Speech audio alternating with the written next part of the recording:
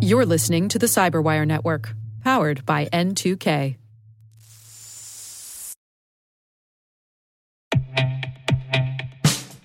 And now, a message from Cyberbit.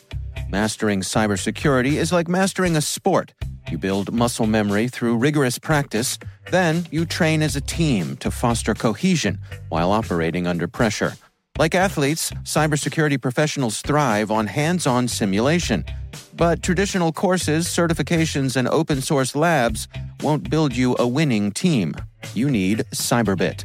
Cyberbit offers a hyper-realistic simulation environment for your SOC, IR, and C-suite to refine your skills, all using the market-leading SIMs, EDRs, firewalls, and WAFs they use every day.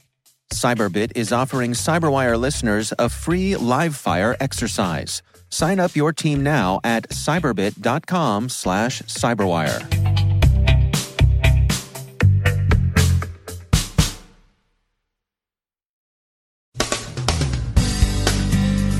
Crash override looks like a power grid threat, and industry and government are taking it seriously.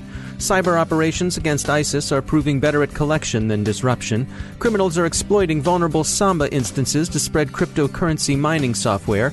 NSO Group has put itself up for sale, valued at more than $1 billion. Well-informed observers of a civil libertarian bent think botnets don't have First Amendment rights. And if you wondered about that airport laptop ban, here's the rest of the story.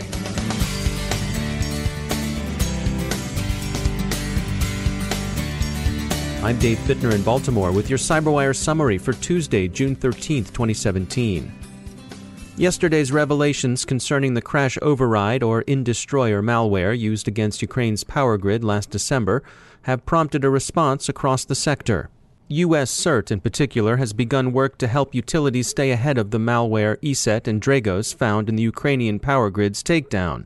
The U.S. Department of Homeland Security's National Cybersecurity and Communications Integration Center, NCCIC, has distributed a set of indicators of compromise to the power industry, and they're freely available to any interested parties.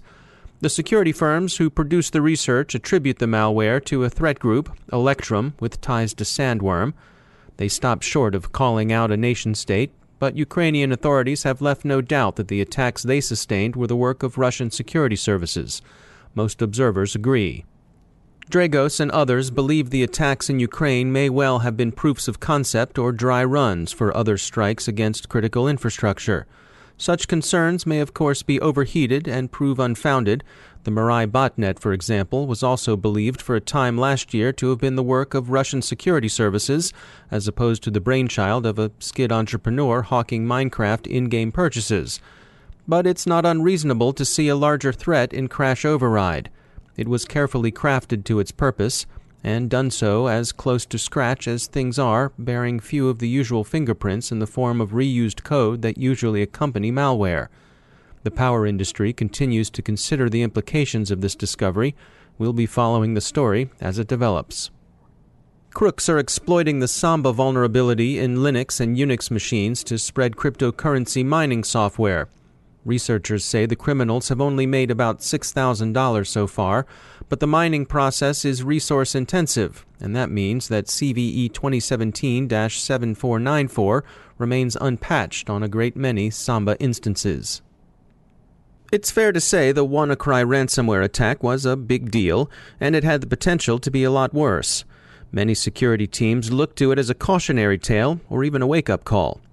Kirsten Bay is president and CEO of CyberAdapt, and she thinks there are some valuable lessons to be learned from high-profile attacks like WannaCry.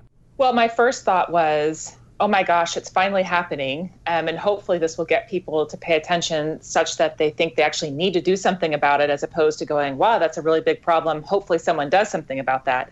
Fortunately, it was a relatively old compromise, and it was weaponized, of course, by the NSA, but it certainly does give us the opportunity to look at something that isn't new, but certainly has changed. And that's really the nature of all of these types of attacks, right? It's not that anything's particularly new. It's how people are manipulating it to be more effective in today's environment. But if this were a 0-day, this could have been a real issue. And you all are advocating what you describe as a detection-led approach. Can you tell us, what do you mean by that? Well, it has a number of components to it, but the detection-led approach, from our standpoint, really being a threat-centric approach, is to understand both the outside world, that being a threat intelligence world, the bad guy world, where everything's happening live on the wire, and in the sense that these are live attacks happening in the environment. But then there's also what's happening on the network, whether it's just basic network traffic or something anomalous happening in the network traffic. And our view is that we really need to understand the motivation and intent of an adversary to then identify the indicators of compromise so that we can be much more effective and efficient at helping incident responders remediate those attacks, but also be a little bit ahead and be able to prevent some of them by alerting as they're hitting the firewall and preventing them from getting in the first place. So what kind of advice do you offer for people going forward, that now that this attack is in our rearview mirror? Well, the key thing for me always is about prioritization. And I come from a risk background, so I try to take the risk management approach to these solutions, which is first try to understand what it is that you need to be prioritizing to protect it. Very often I have executives and security professionals alike asking me, can you please just tell me what to do? Which is something that we've tried to do with our solution, but also what we're really trying to do is help people identify what is the event that could have substantial ramifications and impact to your business. And then let's figure out how we prioritize around those events, because I think for years before now, we had this peanut butter spread approach to security, which was we'll just deploy everything the same way. It's expensive and it's not particularly effective. And so what I really have been trying to get people to think about is what are your critical assets? What are your critical business functions? And how do you secure that in a different way where you really put the Fort Knox around that, but then do other elements of securitization around your perimeter and inside your network that then give you the layered approach, the defense in depth strategy, really. But prioritization is key to me. That's Kirsten Bay from CyberAdapt. In industry news, NSO Group, the controversial vendor of the Pegasus lawful intercept tools, is up for sale. The valuation of the Israel-based company is in unicorn territory, being pegged as somewhat more than $1 billion. NSO Group's products have attracted adverse comment from Citizen Lab and others who object to their use by various authoritarian regimes. There are dissidents in prison who were caught by Pegasus software. The New York Times credits U.S. cyber operators with successes against both Iran and North Korea, but says efforts against ISIS have been less successful.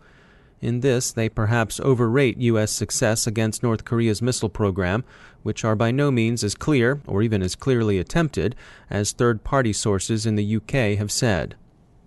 But Iranian and DPRK nuclear programs present a very different set of challenges than do the operations of ISIS in cyberspace. The Caliphate isn't running a readily identified and attacked industrial infrastructure. Instead, it uses cyberspace for recruiting and inspiration. The networks and resources it devotes to these are reconstituted almost as soon as they're taken down, and they continue to reach terrorists and impel them to jihad. This suggests that influence operations are tougher to block than traditional IT or OT hacks. At the CyberTech Fairfax conference today, we heard a keynote by former U.S. Homeland Security Secretary Michael Chertoff, who offered an interesting perspective on information operations. Asked specifically about fake news and what could be done to control or restrict it, Chertoff identified himself as essentially a First Amendment absolutist. "I'm old-fashioned about the First Amendment," is how he put it. He offered familiar observations about the difficulty of distinguishing fake news from real news, and about the proper response to bad speech being other, better speech. But he also noted that, quote, "botnets don't have First Amendment rights," end quote. He suggested that rather than devoting attention to censorship, interesting lines of work might be pursued in authentication and identity management, in being able to determine that people are in fact whom they represent themselves to be, and he thought advances that enabled one to readily distinguish robots from natural persons would be welcome. We'll have more on CyberTech Fairfax in tomorrow's CyberWire. Finally, to return to ISIS and what can be learned about it online, governments fighting the Caliphate have done better at collection than they have at cyber disruption. One such intelligence product that's had consequences for air travel is the ban on carrying laptops aboard flights from specified airports. The origins of that ban are now known, at least according to the New York Times, and the Times is telling a plausible story. Israeli intrusion into networks used by ISIS bomb makers found that the bomb makers were working on fabricating explosives that could pass undetected through airport X-ray machines. The explosives were being crafted to look like laptop batteries.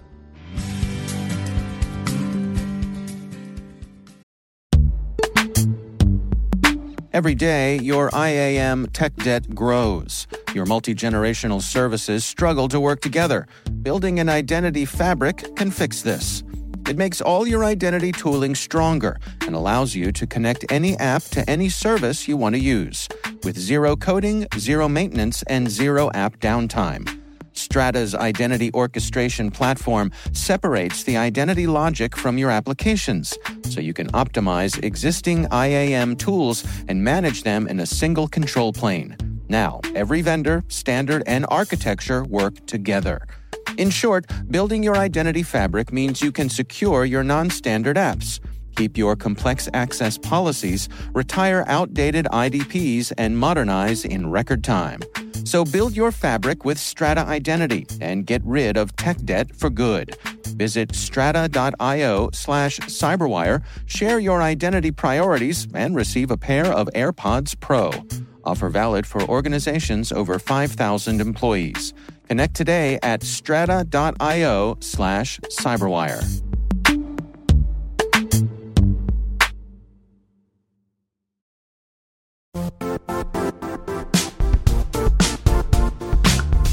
The IT world used to be simpler. You only had to secure and manage environments that you controlled. Then came new technologies and new ways to work. Now, employees, apps, and networks are everywhere. This means poor visibility, security gaps, and added risk. That's why Cloudflare created the first-ever connectivity cloud. Visit cloudflare.com to protect your business everywhere you do business.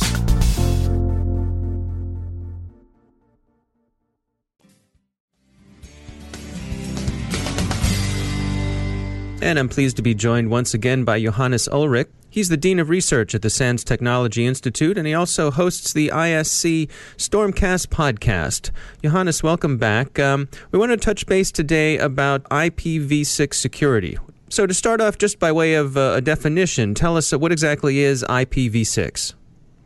IPv6 is really the next generation of the IP protocol. We currently use predominantly IPv4 or version 4 of the protocol. IPv6 version 6 is the next version. The big substantial change here is that we will end up with a lot more addresses. Currently, IP version 4 has up to 4 billion addresses. And if you think about it, that's less than we have people on the world. So it's not enough to give everybody on the world an IP address, in particular considering that we have all these devices now connected to the internet.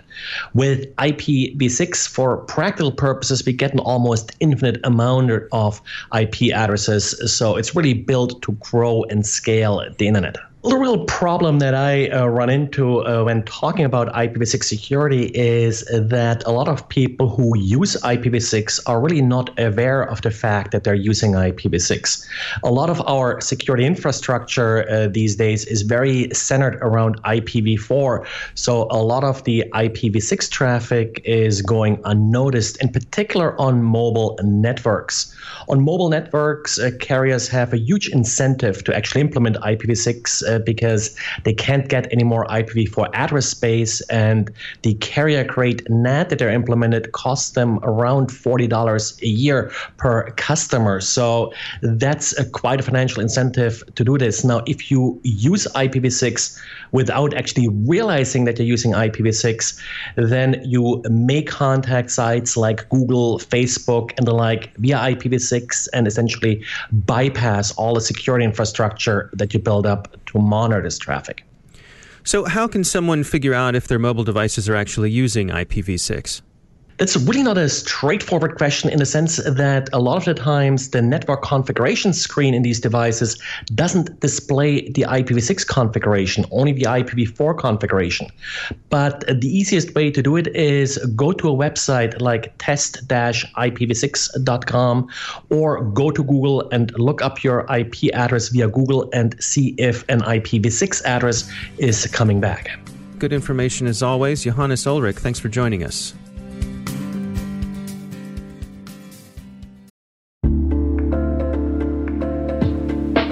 Are lengthy security reviews pulling attention away from your security program?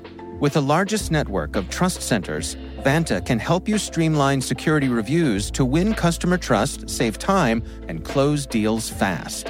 Proactively demonstrate security by showcasing key resources like your SOC 2 or ISO 27001 and provide real-time evidence for passing controls. And when a security questionnaire is required, Vanta takes the first pass for you. Visit vanta.com/cyber to take a self-serve tour. That's vanta.com/cyber.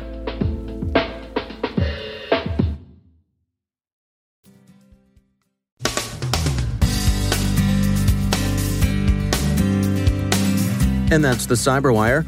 We are proudly produced in Maryland by our talented team of editors and producers. I'm Dave Bittner. Thanks for listening.